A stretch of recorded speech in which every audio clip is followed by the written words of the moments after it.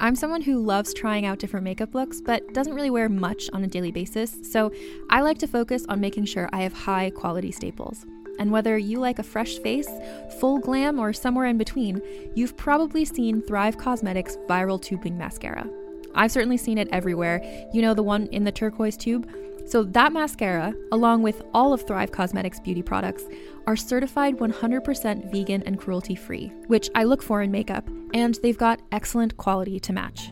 And something I didn't know from all the mascara videos I've seen is that for every product sold, Thrive Causemetics donates either that same product, another product that is needed more, or a monetary donation. They've worked with over 500 nonprofits to help with a wide range of causes like supporting cancer survivors, people experiencing homelessness, education access, and so much more. Knowing that makes me feel even better about using their products. And I do enjoy using them. Like I said, I like having high quality staples, and so my favorites are products that are multi-purpose, like the Brilliant Eye Brightener. It comes in a bunch of colors, and I like using them as eyeliner, eyeshadow, and even highlighter. Thrive Causemetics is luxury beauty that gives back. Right now, you can get an exclusive 20% off your first order at thrivecausemetics.com/thrive. That's Thrive Causemetics, CAUSEMETICS.com/thrive for 20% off your first order. Every 5 minutes, someone dies while waiting for a compatible donor heart, liver, or kidney. On a remote island in Lake Superior, a team of geneticists strive to engineer an animal with human-compatible organs, thereby saving millions of lives. But these ancestors are not the docile herd animals they envision. Instead, the project spawns something big, something evil, something hungry. Ancestor by #1 New York Times bestselling novelist Scott Sigler is available for free on Apple Podcasts, Spotify, or wherever you get your podcasts. Hey y'all, it's Kat. I would think that you recognize my voice if you listen to this podcast. I'm one of the OG co-hosts on Real Hauntings podcast, and I'm here to win and find out the truth on another episode of Real or Creepy. And I'm JJ, another co-host of the Real Hauntings podcast, and I'm here to kill Kat and Noah's joy. Jesus Christ, that took a turn. With that, I mean, God, I'm all twisted up now. Well, we are here for another episode of Real or Creepy. Let's jump in. The title of this one is Something Wanted to Hurt Me While Another Entity Warned My Parents Upstairs. So my whole life, I had minor experiences with the paranormal. Things like hearing someone say my name or footsteps when I'm alone in a house or at work. However, I've had two bigger experiences, and this is the scary one. When I was 20, my parents rented a house, let me take over the basement, my parents' room, along with my sister's room and an office. We're on the second floor with the living room. We had no issue when we first moved in or for the first few months, which I truly believe was because a friend of mine was staying with me in the basement. After she was kicked out of her house, she stayed with us only until she was able to get her own place. However, as soon as she left, I began waking up about 2 a.m. every night and seeing a dark shadow across the room. At first, I thought maybe it was my eyes playing tricks on me and just tried to ignore it. Around this time, though, I began to get a bad feeling down there and started spending more time upstairs when just hanging out at home. I was working at a pub, and so I would often be home during the day alone while my parents were at work and my sister was in school. It was at this time I started hearing footsteps walk up and down the hallways on the second floor, which I later found out my mom would hear if she was at home as well. Whatever was upstairs felt peaceful. Now this is where it gets a little scary. I started to realize that the dark figure I would see at night was getting closer. I didn't notice right away because I would just stand there, but each night it was about one step closer than the night before. Now looking back, I probably should have moved into the office upstairs when it got to my bed, but I didn't. The last night I stayed in the basement, I woke up to this black shadow on top of me. I felt as though I could not breathe, and I started to panic while at the same time I could not move at all. It was terrifying. It felt like it lasted forever, and yet it was the most likely only a few minutes. I took my blanket and pillow, ran up the stairs, and slept on the couch in the living room. The next morning, when my mother woke up and saw me sleeping on the couch, she asked me why. When I told her what happened, she looked pale, like all the blood drained out of her face. Then she told me that at the same time, she and my dad, who was very much a non-believer, had a very similar experience, only strangely not as scary, more like a warning. We only used the basement for storage after that, and to this day, we think whatever was upstairs was trying to warn my parents out of what was happening to me downstairs. JJ, this story had a lot. This is a pretty lengthy story. Good build up to, our resolution. Do you feel like it was a real haunting? JJ really struggles with that. I think I'm going to put this in the creepy category because it was very detailed up until she got to the part about the upstairs entity warning her parents. That was like super vague. Not really sure what that thing upstairs, like what kind of experience did her parents have and why did they feel like it was a warning?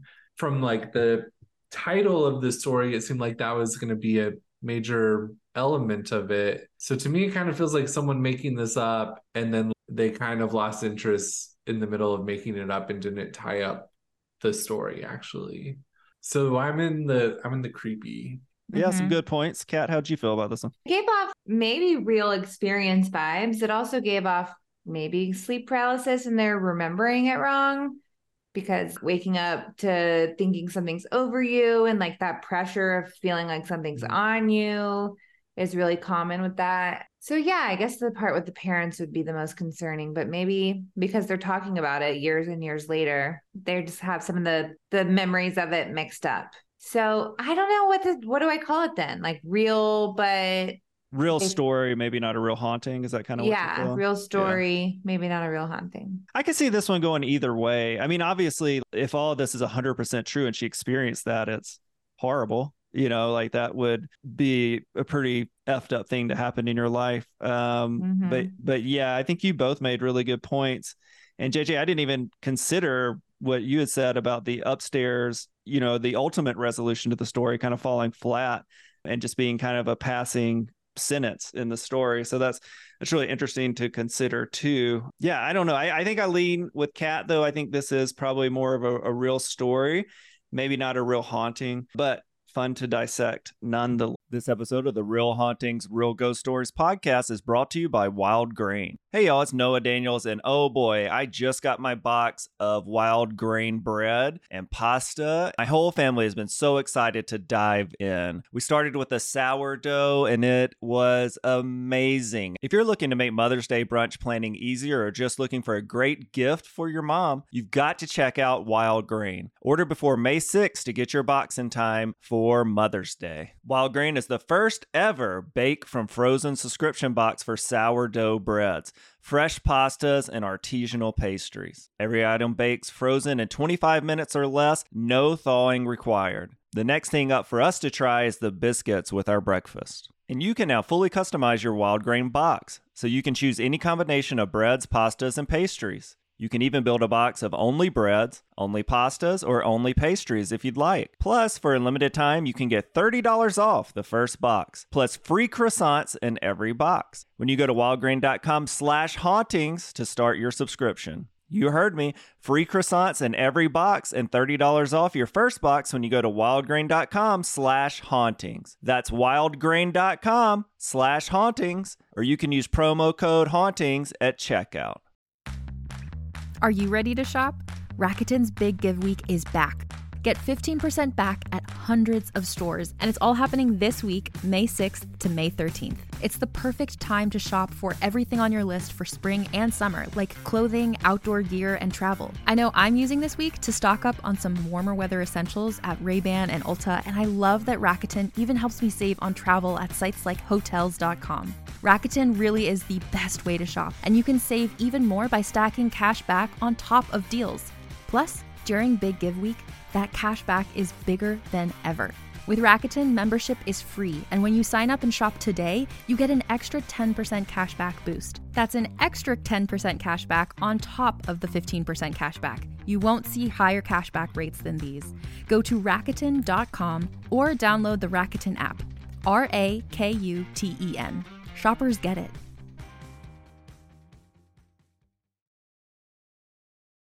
So we're going to jump into our last story for this episode. The Baker Boy. When my mother was a little girl, she spent her early years in a remote area of Mexico. No electricity, no running water, and definitely no air conditioning. Due to so many people all living in one small house, it wasn't uncommon for her and a few other of her siblings to sleep on the porch. Yes, you heard that right. They slept on pallets outside. She recalls it was actually much cooler some nights on the porch than it was in the house. The porch had a screen that my grandfather installed, and he also built their house by his own hands. The closest neighbor was miles away, so from my understanding, the house was pretty much in the middle of nowhere. Now, this is where the ghost story begins. My mom and 3 of her other siblings were the lucky ones who got to sleep outside every night. They never had any problems or fears until the night the baker boy began to come around. A small child with golden curls, dressed in white baking attire, wearing a mask that was a real skinned pig. He would walk in circles. Yeah, he would walk in circles around the house, reciting a certain phrase that my mom never really understood because it wasn't in Spanish or English. At first, they were scared, but over time, they grew to appreciate his presence. It was almost as if he was walking around the house to protect them from whatever fate had maybe happened to him. They never knew who he was or if he was even real, just that they would all see him. My grandpa never believed them and assumed they were making it all up to come inside the house, but they swore they weren't. It wasn't until over time an outline of his path began to show up around the house. Needless to say, they didn't stay in that house much longer and moved before they eventually made it to the States. The strangest part is that before my grandfather died, he told my mom he had finally seen him, the blonde boy with the pig mask. Yikes! That was a different kind of story than we've heard before. Kat, on the, oh my God, this is pretty scary meter. Where do you fall on that between 0 and 10 on this one? Yeah, I've already looked out the windows, tried to make sure no one's staring back. I put one of my headphones off to make sure I'm not hearing anything. I'm scared. Yeah, I'm like a 10 out of 10 for sure. But no, that feels like a real story to me. It's very different and unique, and it's just fascinating. I was really captivated by it, especially like the pathway that he formed afterwards, and that all the kids saw it. I think it was a real haunting. Can we all just agree too that any type of villain or paranormal thing that wears a flesh mask is one of the worst? Like, it just makes me think of it rubs the lotion on its skin or it gets the hose again. Yeah, I know. But I guess if it was really trying to protect them, maybe that was some sort of cultural thing that, I mean, it didn't speak their language, so maybe it was from a different time or something like that. Yeah, that's a good point. JJ's face is snarling. Like, I feel like this ghost is being too extra. It's already a dead person, and now it's wearing a dead animal on its face. I don't know. It seems like the ghost is too extra. I think for my own sanity, I'm putting it in the creepypasta category because I don't want to entertain the idea that the pig face wearing ghost is real. They're being a little extra, just like someone else is being a little extra. Its cat looks at JJ. You know what? It kind of makes me want to Google and see if other people have experienced any kind of entities that wear baker's attire and have some kind of animal face, because that's a really unusual description for because I almost thought it was going to go like the demonic route, but it went more to like, you know, they felt safe with it there, which is fascinating. Yeah, I think this one is a coin toss, but like you, Kat, my gut told me for whatever reason this felt like a real haunting. You know, it's just JJ, you know what it's like. JJ. You just go with your gut. You get that feeling about the supernatural and you're like, this is real. That's how you experience it. I believe everything that my gut tells me. I go, that is the greatest source of knowledge, is my gut. Okay, we can vote him out, right? Of the podcast officially, or no? If you would like to vote me out of the Real Hauntings podcast, please email at realhauntingspodcast@gmail.com. Do you remember when you introduced me and you were on one of the other episodes? This is Catherine, and she's from realhauntingspodcast@gmail.com. Yes. That's where I live. Well, we did it, gang. We got through our 4 episodes. We dissected 8 stories. It was a great ride. And thank you all for listening to another episode of Real or Creepy. Creepy.